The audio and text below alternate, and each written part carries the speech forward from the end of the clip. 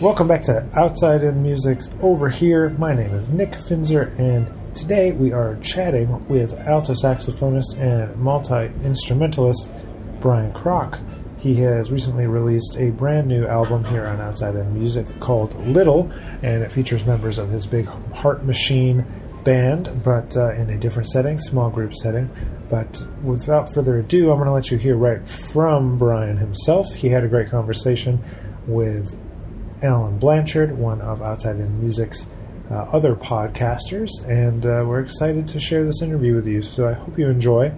Head over to Spotify, find Brian's music, and I hope you can take a listen and enjoy the conversation and enjoy his music.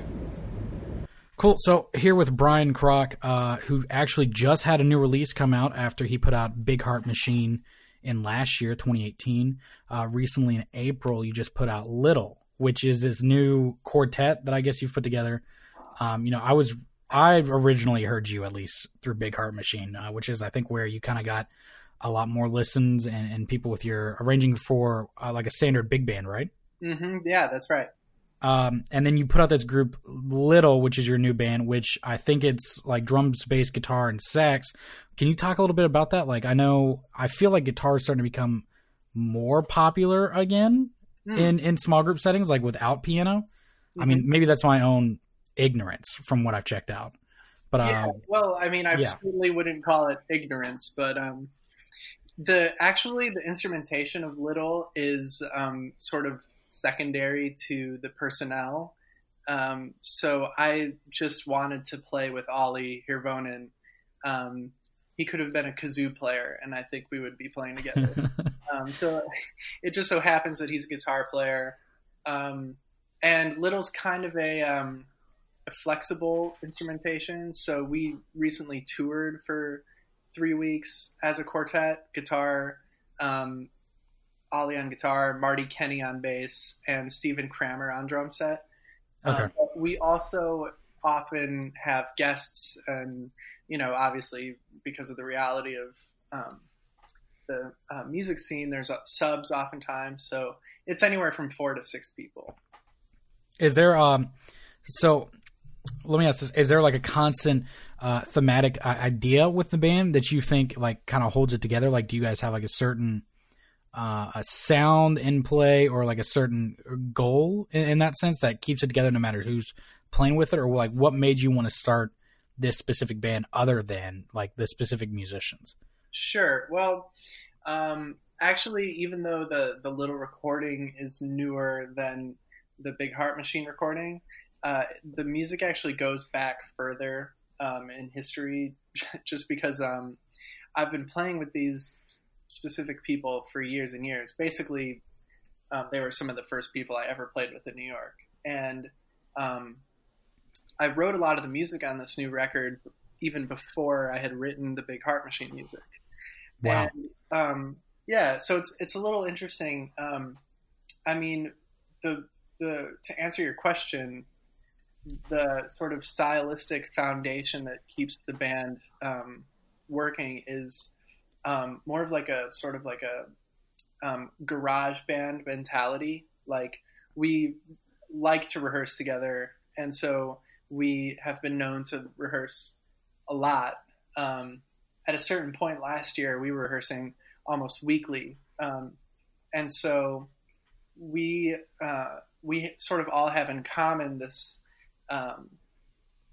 admiration for bands. Like things that come to mind are like John Hollenbeck's Claudia Quintet, or Steve Coleman's M-Bass projects, or, Ornette Coleman Quartet. Right. We like the idea of a band with a somewhat solid personnel that's working on very personal ideas. And so what my role in LIDDLE has sort of become is more of like an instigator.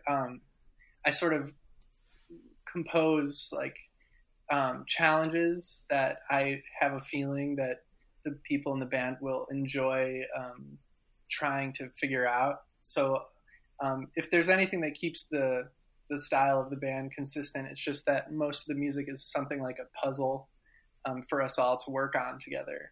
And so we rehearse a lot. We talk a lot about the music, and we also have similar aesthetic backgrounds, I would say. So, that's interesting though that you talk about that. Like, you guys enjoy rehearsing.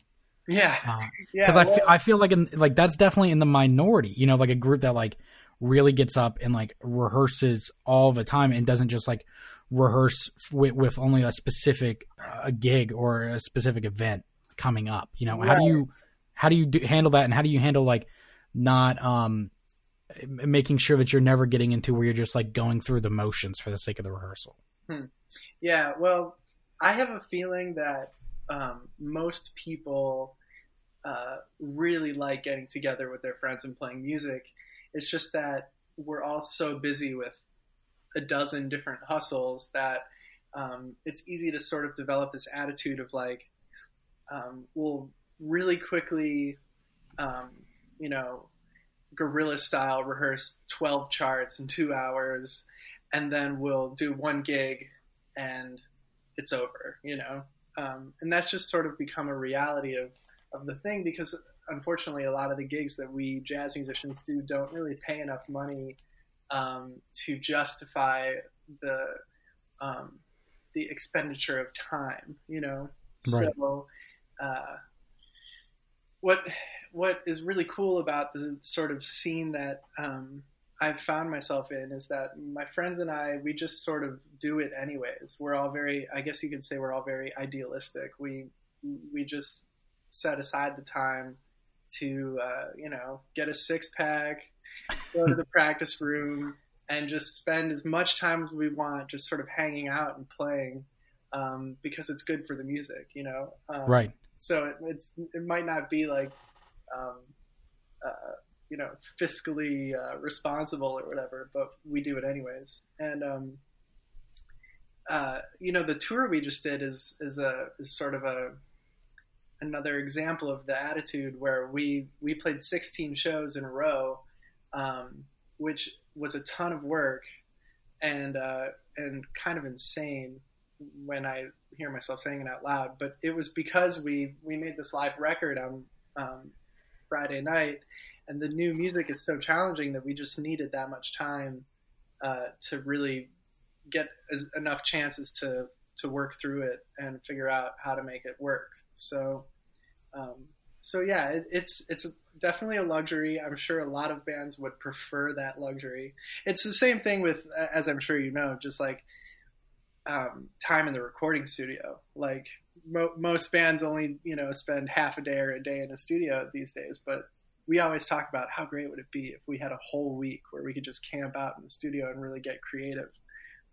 But time is such a commodity, so that type of thing doesn't tend to happen. Right. Now, I got a question for you. Like, so you did your master's at Manhattan in jazz composition. Sure. Yeah. What made you? I mean, I'm sure like the obvious answer is like I love composing. But I feel like jazz musicians more so than like a classical performance major, where we're commonly like we get like writing is always a part of it. Whether you're studying playing or whatnot, you're always trying to write your own music because like the composition nature of the music in general. Right. So what made you specifically want to take that time and focus composition like in such a specific way as like a whole degree program? That's an interesting question. I think you're right that jazz musicians tend to be more holistic in their approach to exploring the various facets of music. And I think a reason for that is because you can't really develop a personal approach to your own instrument and a personal language in terms of the actual information that you use in your improvising, unless you've already thought about a context for those things. So a lot of people approach composing as I'm gonna write some music that will allow me to express myself on my instrument, and right. And that's not often I mean, there are today, especially, a lot of composer performers and collectives in the classical music scene as well, but it's definitely not as prevalent, I think. And so I just remember when I was in my undergrad at the University of Illinois, that whole concept hit me really hard because I was listening to a lot of really, especially alto saxophone player composers who were really, really brilliant, like Tim Byrne, Anthony Braxton, David Binney, right? People like that.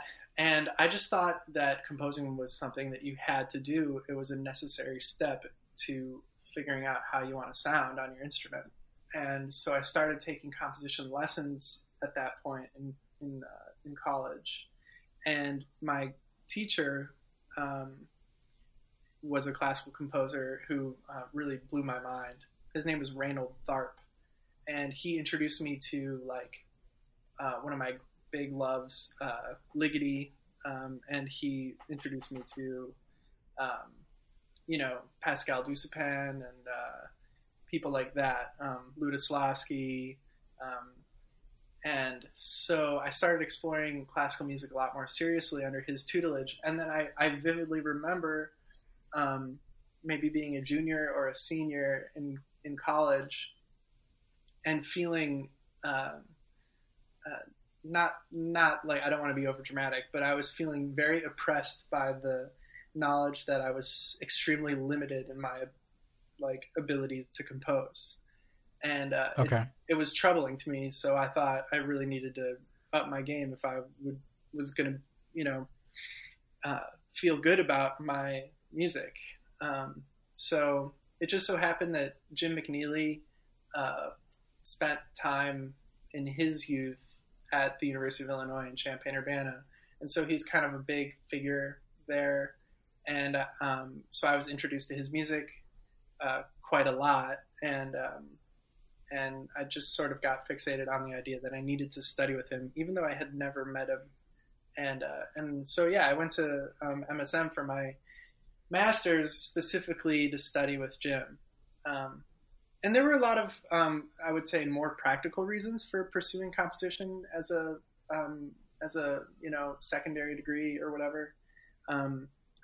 I think that if you're interested in composing sort of larger scale works, and if you're interested in orchestration, being a part of a program that allows you to write for big bands regularly or writing for orchestras regularly is a huge advantage because those types of situations don't tend to crop up that often in the real world.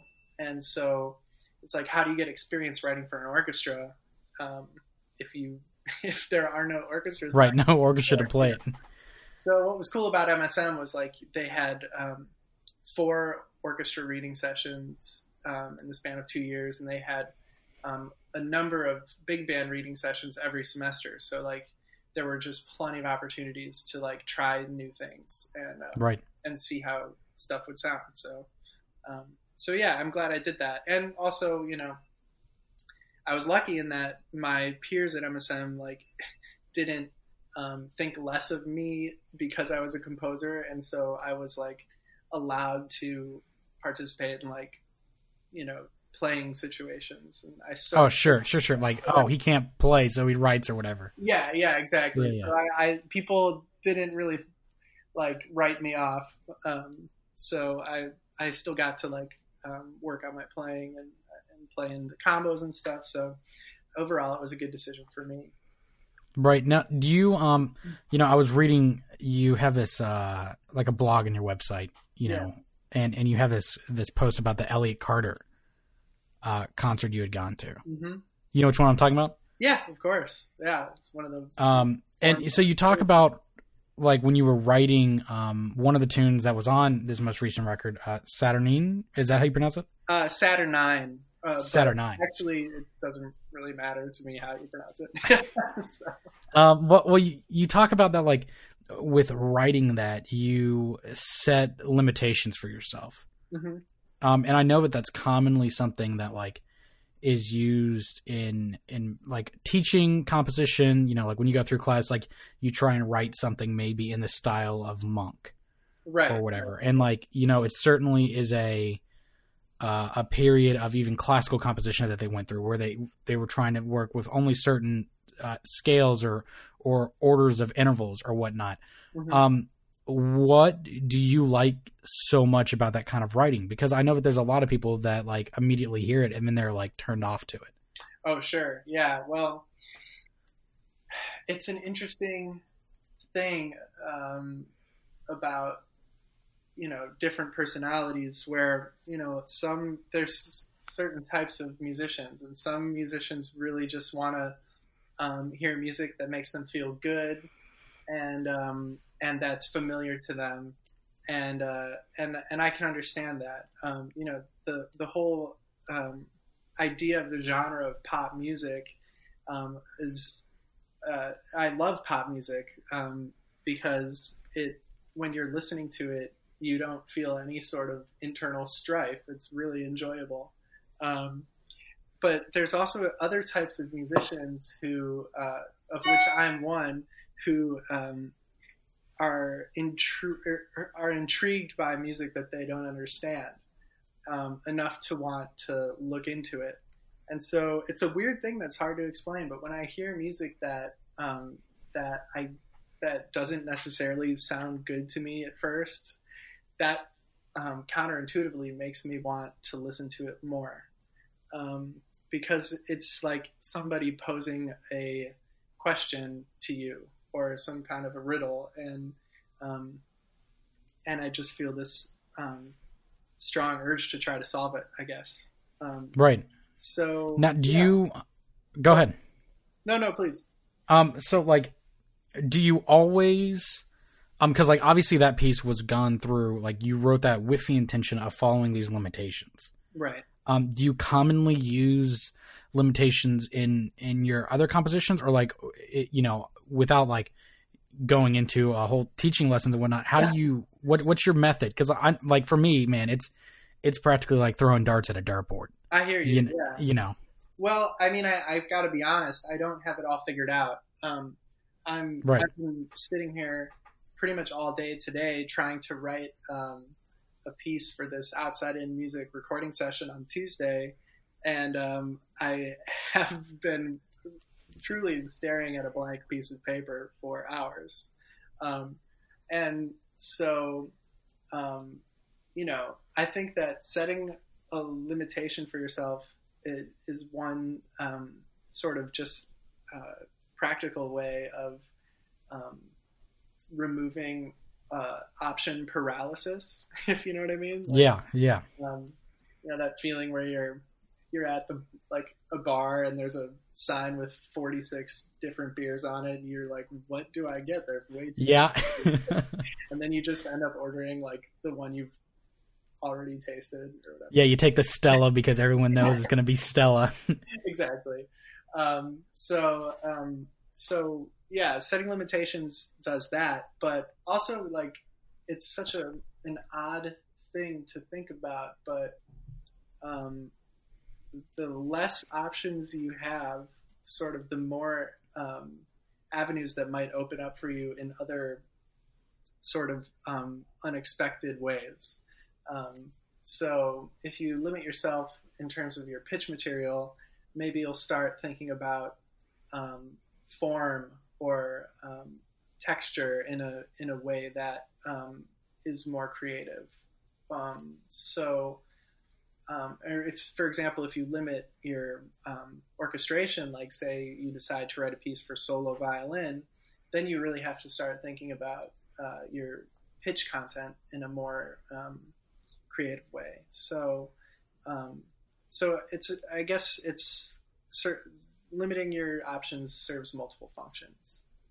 Now, how close is the relationship for you between your writing and your playing? Like, is it something that goes hand in hand while you're writing a new piece? You're seeing how it feels also to play it, or how does it work? Because like, I don't know if you've ever written that piece where like you write it and you're like, oh, this is killing, and then you go to look at it to play and you're like, okay, but it's not meant for me to play. Like, that's how that's going to be. Right. Yeah. Wow. I'm loving these questions, man. Yeah. So I think that it comes from a variety of angles for me. Like I usually have my saxophone, at least a saxophone out when I'm writing, so that I can try things out as they're coming to me, and things that this kind of goes back to what I was saying just 5 minutes ago. Like if things feel really comfortable on the horn, I often get bored of them really easily. So if I write an idea that is hard for me to play, that usually excites me, and then it points me in directions of like things I need to practice. Like a good example of that would be Flip from my new record. Yeah. That really started as an intervallic etude that I was writing for myself. And it's opened up a lot of possibilities for me in my improvising. So I guess the relationship between the instrument and the writing is a little bit like backwards, maybe. Like I often write things that are just out of reach for my playing, and then that forces me to practice a lot, and then I feel my playing grow in a direction that I feel good about. But sometimes I also will pick up an instrument that I don't play very well, like the guitar or the mandolin or whatever, and use those to compose, because the lack of facility forces me to find ideas in a different way, I guess. Yeah. So I mean, I guess what I'm trying to say is that I would recommend most people to change their process when they're in their practice room on a pretty regular basis, just in the attitude of experimenting, and see how different things work for you. Right. I mean, I get you. I get what you mean, and that's interesting. Because I know a lot of people, just as they might shy away from practicing up tempos. If they write something, they're like, well, this doesn't sit well on my instrument. Yeah. And they're going to be like, let me change the key, or let me change this around in a manner that would be more fitting, more natural or something. Sure. I mean, I'm no judgment towards that attitude, because I'm sure that could yield interesting results too. It's just, I guess it just doesn't it's not my tendency. Sure. I tend to want what I'm doing musically to be a little different than anything I've done before. And right. And I'm not saying that's a better or worse. I'm not making a value judgment about that. It's just, yeah. I'm just sort of observing my own tendency there, Now, Nick and I have talked about this a lot, because our opinions, and you kind of mentioned it earlier on how you believe that, at least I hope I'm not misunderstanding, that really working on your composition helps you develop your ideas in your improvisation and your playing. And so, somebody that's very clear to me at that is listening to Bob Brookmeyer. Okay. Because his playing is always very thought out, or very there's a very clear path, and you can see that with a lot of musicians. So how did you find it, other than just looking back and saying wow, I'm playing more now, where it seems more thought out or more connected throughout my playing versus then? But how would you maybe give, a lot of people that listen are maybe up and coming musicians and whatnot. What advice would you give them on how to actually practically put that into motion? How to take these thought out ideas that you're doing and then try and invoke that same kind of thought out process in your playing, maybe? Well, that's a really tough question to answer, because I have a feeling that the journey is going to be really unique to each individual. Right. So I would say that if you're a young person and you're just starting out, listen to your intuition. What makes you feel excited? Get your friends together, play their music, share ideas, and follow that feeling as much as you can. And for me, that meant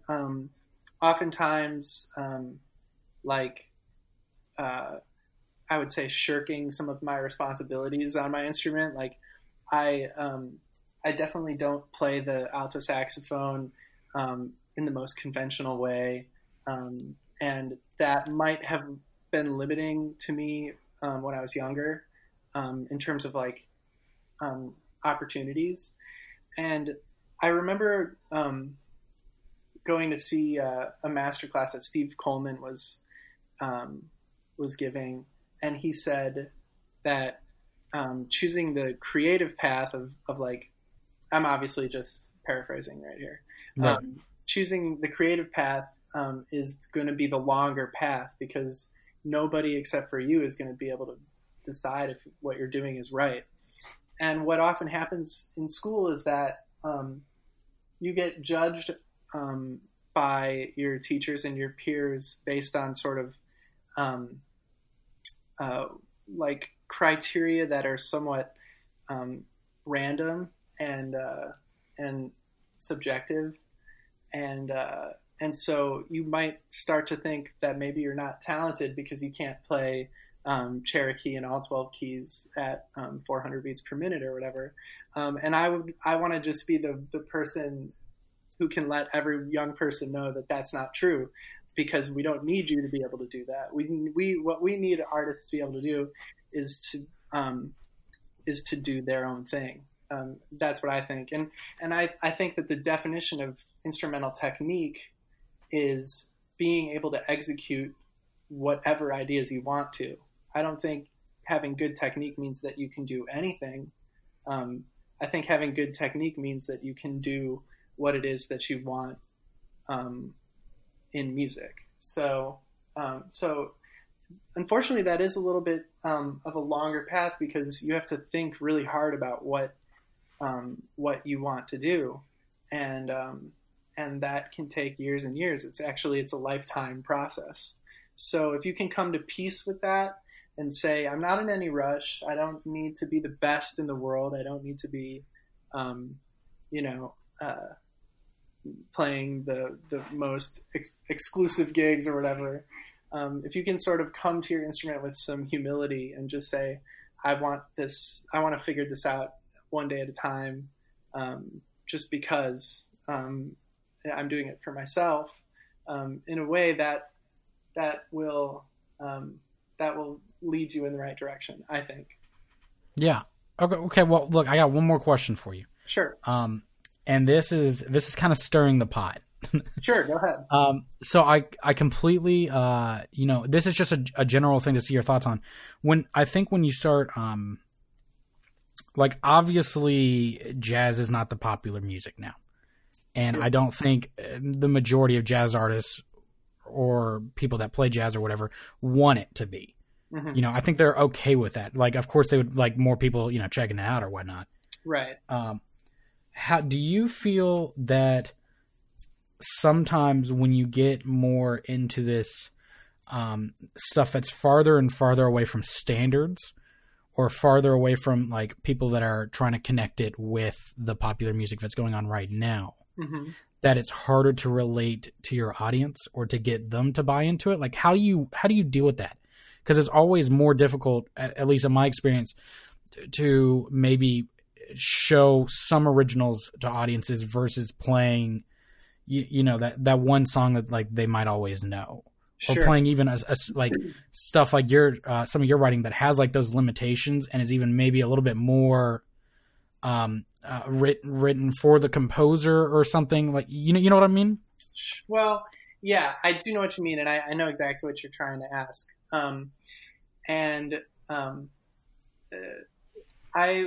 I guess I have to preface by saying I don't know, but yeah. I have a hunch about this. I tend not to think too awful much about the audience when I'm writing music, and it's not out of sort of disdain or disregard for the audience. I actually think it's because I have goodwill towards my audience, and I believe that they are capable of engaging with challenging music, and as a listener, I hate feeling patronized. You know, I hate when I hear music and I think, wow, this artist obviously thinks that his fan base are like have like no focus or you know what I mean? Like I hate feeling like the artist is talking down to me as an like artist. They're watering it down or something. Yeah. And yeah. So I guess all any of us can do is try to replicate the feelings that we've had. I mean, we've all become musicians because we've had such strong feelings in our past while engaging with some art, you know? And what I'm trying to do is replicate those feelings for my audience, you know? So all you can do is study the artists that you love and try to maybe learn something from what they did. And the artists that I love tend to ask a lot of their audience. You know, I love James Joyce. I love Elliott Carter. I love Miles Davis. I love Ornette Coleman. I love Charlie Parker. And if I look at what connects all of those artists, it's the fact that they challenge their audience. They don't. I don't have a problem with the philosophy of creating enjoyable music to alleviate people's existential dread about the world and shit like that. But I also think that's just one sort of lower tier of what art can do. And I think art at its best can really transform a person.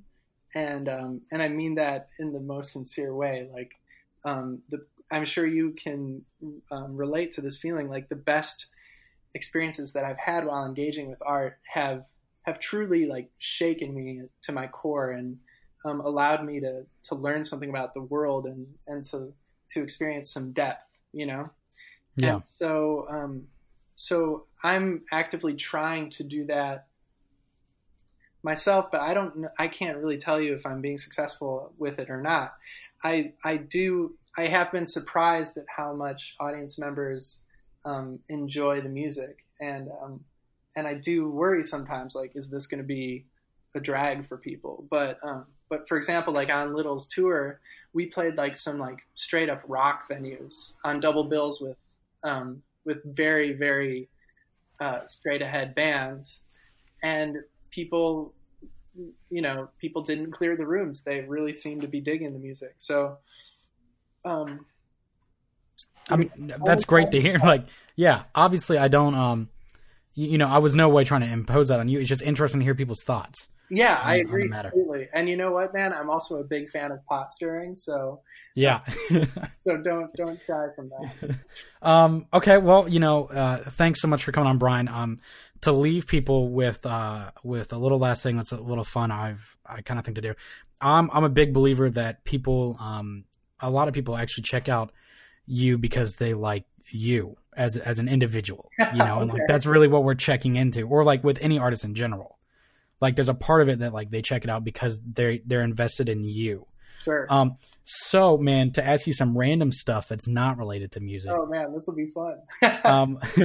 What's the last show that you've like? What's your favorite show right now that you've been checking out that's not canceled? Oh boy, that's not canceled. Yeah. I'm pretty obsessed with Lunatics on Netflix. Yeah. It's hilarious. So I'll say that. Okay, Killen, what's the last book that you read, or the book that you're reading right now? Okay, I'm reading this book that's by Michael Pollan, and it's called How to Change Your Mind. Do you want to tell me what it's about? Or Yeah, I mean, no, I'm definitely down to hear what that's about. Yeah, it's fascinating. It's about the history of psychotropic drugs in the United States and the current research that's happening about how they can help people with a variety of things, from PTSD to anxiety to depression. So yeah, I'm digging it. All right. Well, you blew my mind there. That's definitely not where I thought that was going. Man, that's interesting because that, okay, to give an own tangent, so I just graduated from Florida State. Congratulations. Oh, thank you. And when I was there, Ben Wendell came with his band with like Aaron Parks.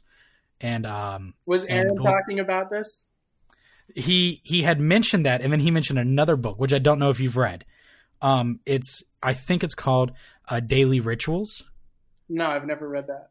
Okay, so it's this book. It's like like a coffee table type book. It's called Daily Rituals: How Artists Work.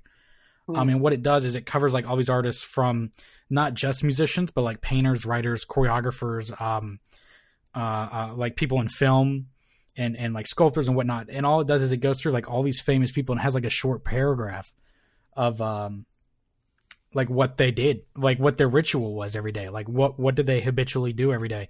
And the whole purpose is to try and like make it seem relatable, or like he talked about how like changing your mind with like in more of a sense of like work ethic, not like hallucinating drugs. Actually, the only reason I say that is because Aaron, I posted a picture of the book online, and Aaron had commented and said he read it and loved it. So man, that's killing. All right, what's your go-to beer since you're talking about that? Like what kind of beers do you drink? My go-to beer. Well, I'm from the Midwest, so if I'm going with a cheap beer, it's going to be a PBR. Oh gosh! All right. Well, you gotta have your cheap beer, Right. obviously. And then I really, unfortunately, I'm a man of my time, and I'm really into Lagunitas IPAs. I tend to go for those, and if I'm going with a fancier beer, maybe I would get I don't know. Pliny the Elder, I'll say. Okay, killing. Yeah. And then two more, man. What is your favorite thing that you can cook? Assuming you can cook. Well, anyone can cook. It really is more of a question of, are you lazy? No, I'm just kidding. Well, I like to cook, but I'm on the road quite a lot, so I tend to eat out a lot. I'll say that I really like making. I pretty much just like cooking anything if I'm cooking with my girlfriend or with friends. I enjoy the process of this, like the social aspect of it. Yeah. All right. And the last thing, man, what is like one thing that's either like a hobby or a skill that you wish you had that you don't? That's an easy one. I'm obsessed with golf right now, and I'm really, really awful at it. With golf? Yeah. I don't even ask me how I got in. Actually, the entire Little band is obsessed with golf. We golf together, and we're all pretty terrible at it. But so I actually am thinking about taking golf lessons, just so I can get better at that.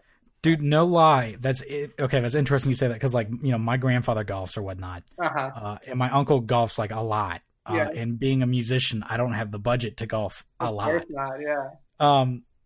But when I was in college, man, doing my undergrad, they had a golf class, and you could take it or whatever. And like, I just needed to fill a freaking credit, so I took it, and all it was you went to the range twice a week or whatever. Man, it's killing. That sounds so fun. Like, it's so relaxing, and it helped me work on my like, I used to struggle with serious focus issues while practicing. I'd get so distracted, and it helps so much. Interesting. Yeah, I don't want to invoke a name that's very polarizing, but one thing I've heard Joe Rogan say that I think is smart is that it's always good to be actively engaged in some activity that you're bad at. I definitely prescribe to that idea. So so golf is right now, that's my humility thing. Like I go out on the golf course and I just embarrass myself, and I have to be comfortable with it. So that's killing, man. Yeah. That's killing. Well, look, man, thank you so much for taking the time to talk to us today, guys. If you haven't checked it out, go check out his record, Big Heart Machine. Came out last year in 2018, and his most recent record, Little, came out April of this year. Check out his website and his YouTube channel and everything else coming out. And if you see him around in the U.S., make sure that you check out his band, Little. Cool. And thank you again, Brian, for joining us today. Thank you, Alan. Appreciate it, man. That was a fun conversation. there you have it. That's the interview with Brian Krock here on Overhere.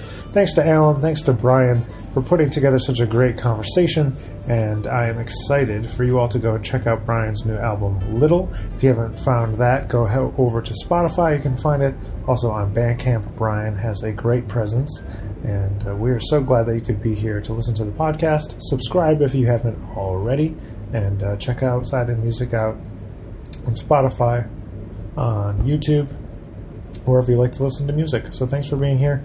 We'll be back next week with another episode.